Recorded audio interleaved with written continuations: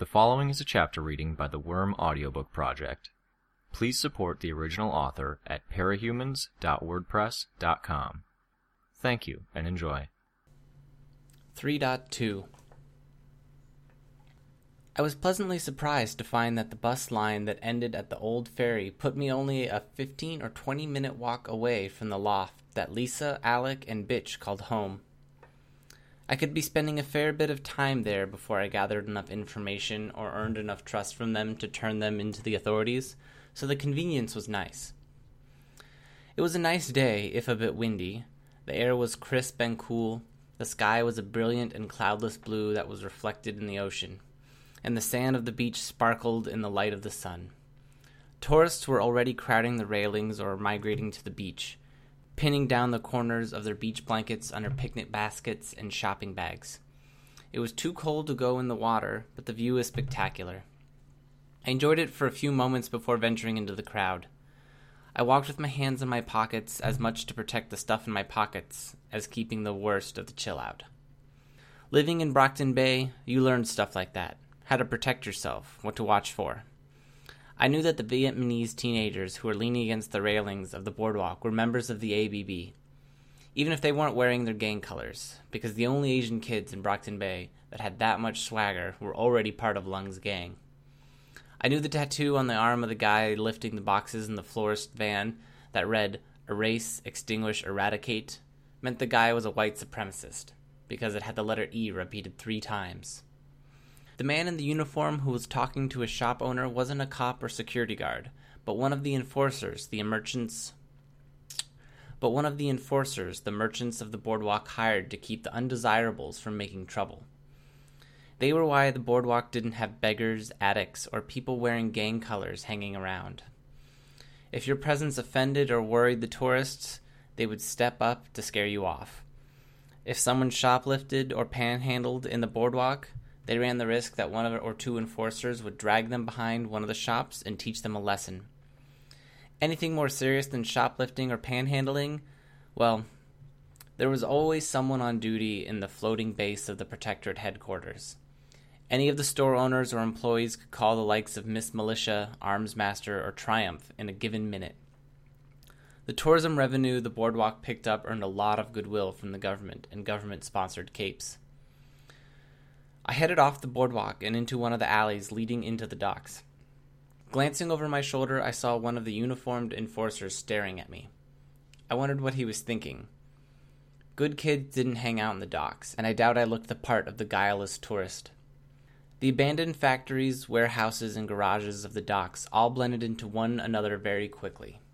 The colors of the buildings' exteriors weren't different enough from one another to make buildings recognizable, and the people or piles of garbage that I had been unconspicuously noting my previous visit had all shifted locations or been replaced. I found myself glad for the artistic graffiti and the row of weed-entangled power lines that I could use as landmarks. I did not want to get lost. Not here.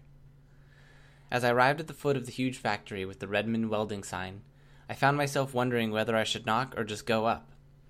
I didn't have to decide. The door opened just a second after I'd come. It was Brian, and he looked as surprised to see me as I was to see him. "Hey," he said. "Lisa said you'd arrived. I thought you had school." It took me a few seconds to get my mental footing. Any demonstration or mention of Lisa's power kind of had a way of doing that to me, and that was on top of having a conversation sprung on me without a chance to prepare. "Changed my mind," I said lamely. "Huh. Well, come on up." We headed upstairs. I saw Brian was wearing different clothes than what he had been wearing earlier in the morning. What he was wearing now bore a closer resemblance to his clothes from the day before, a green sleeveless t-shirt and black slacks with a lightweight fabric, like yoga pants or something. Alec was waiting, leaning against the back of the couch as we entered the living room. He was wearing a t-shirt with some cartoon or video game character on it and basketball shorts. He stood straight as he noticed us. "Alec and I were sparring," Brian told me.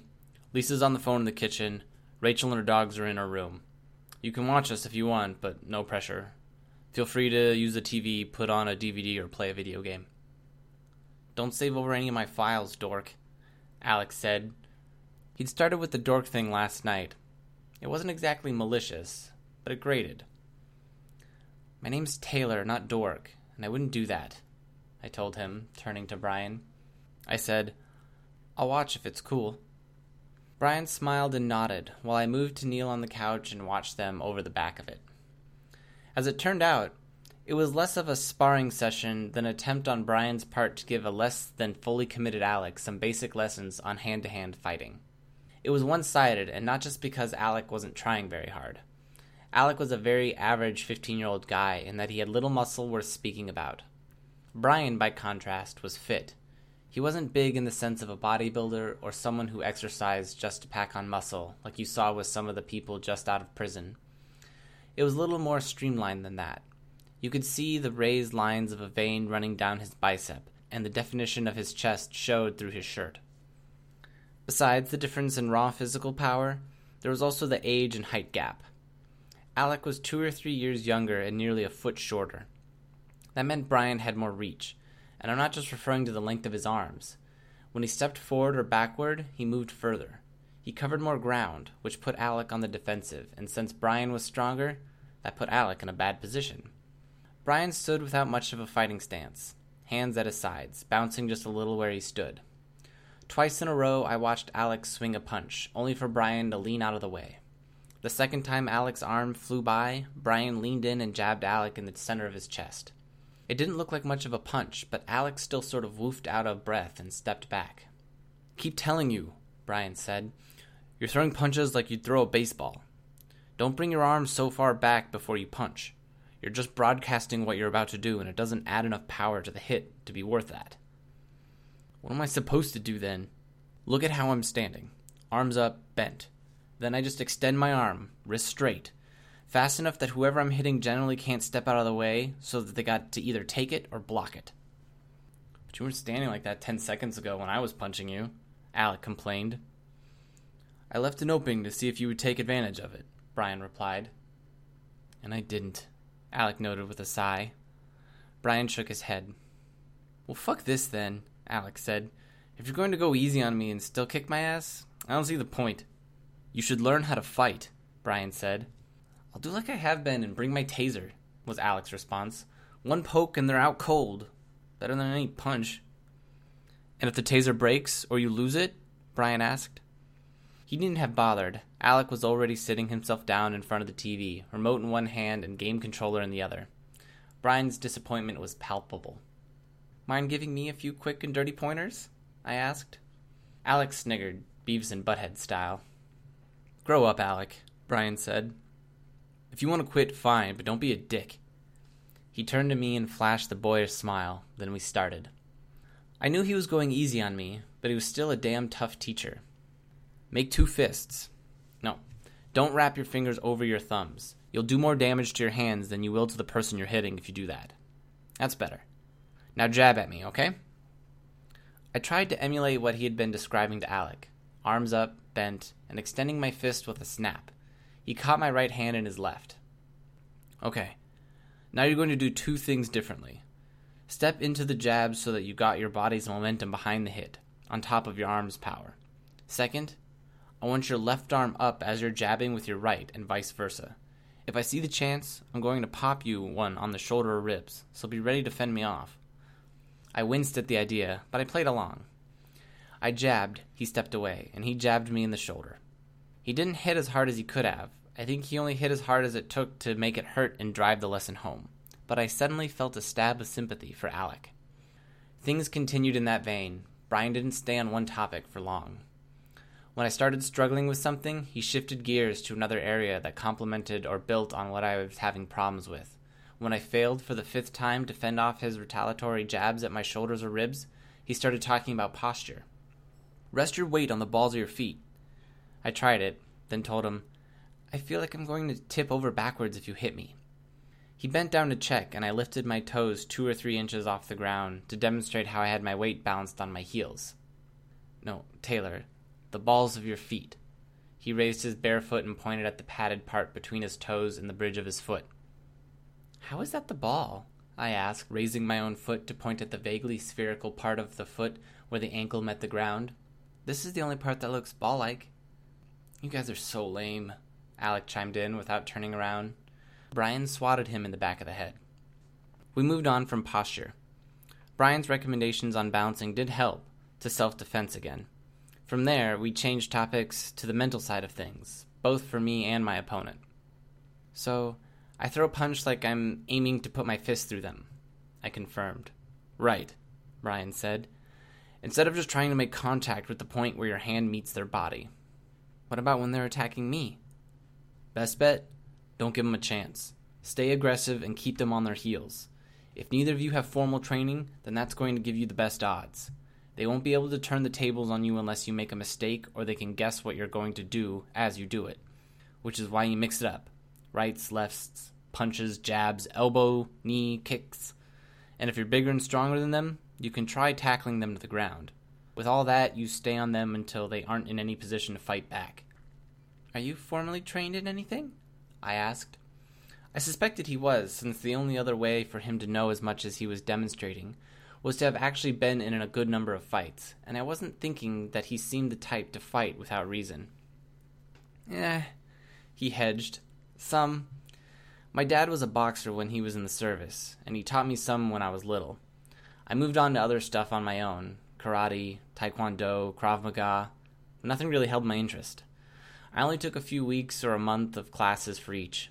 I know enough and keep in shape, which is enough to hold my own against anyone who isn't a black belt in whatever, which is the important thing, I think.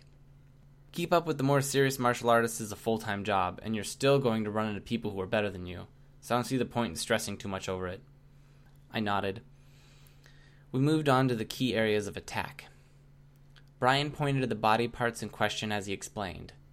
Eyes, nose, temple, chin, and a throat are the sensitive areas above the shoulder. Teeth or ears if you can hit hard enough. I can, you can't. Sure, I said. I wasn't offended by his bluntness.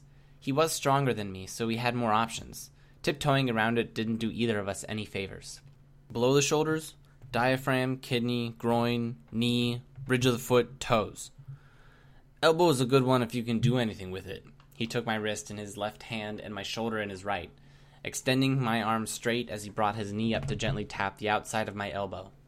I could see how he would have screwed up or broken my arm if he had done it with full strength. He went on, but in my experience, it doesn't come up often enough to worry about. It was a little disquieting to hear Brian methodically describe how to break a human being. I saw him as a nice guy, if I ignored his career choice. Not entirely by accident, I changed the subject. I was thinking about investigating in a weapon for hand-to-hand. When I was fighting Lung, fists were no good, and I found myself really wanting a knife or a baton or something. Don't know if they would have been any good against his armor, but, I trailed off. Brian nodded.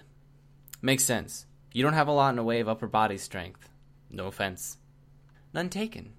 I tried to get something like a push-up routine going, but I got sick of it fast. At least with running, there's a sense of going places. You get the scenery. Push-ups get repetitive, yeah. Well, the boss is good about supplying us with gear. Lisa's the one who talks to him. She's talking to him right now, in fact. Put in a word with her if you want something like that. It's untraceable, too, so the good guys aren't going to be tracing any serial numbers or whatever from your weapon back to your purchase. The fact that Lisa was talking to their boss made me very curious all of a sudden. That said, I couldn't really traipse into eavesdropping without being suspicious. Instead, since Lisa was out of earshot, I thought I'd seize the opportunity to ask. So who's this boss of ours? Brian and Alec exchanged a look. When they didn't immediately say anything, I wondered if I pushed it too far. Had I been too nosy? Figured you ask, Brian said. Thing is, we don't know. What? I asked. We have an anonymous sponsor? It's really fucking weird, yeah, Alex said. Then he hammered a button on the game controller. Boom! Triple headshot. Alex, stay focused. Brian sighed the words with the tone suggesting he didn't expect to be listened to. Alec bobbed his head in a nod, his eyes not leaving the television, before adding, It's weird, but it's basically free money. A good team, contacts, access to everything we need for stuff, and pretty much no drawbacks. Lisa knows, I think, Brian grumbled. But she says that when she joined the Undersiders, she made a deal that she was going to keep quiet on the subject. I'm not sure if that means she knows who he is or if it's just to keep her mouth shut if her power tells her. So let me get this straight, I said. This guy gathers you all together, offer you a salary and what? Doesn't ask for anything in return? Brian shrugged. He asks us to do jobs, but most of the time it's stuff we do anyways, and if we say no, he doesn't make an issue of it. What kind of jobs does he ask us to do? I asked. Lisa's voice just behind me startled me. This. Pull up your socks, boys and girls, because we're robbing a bank.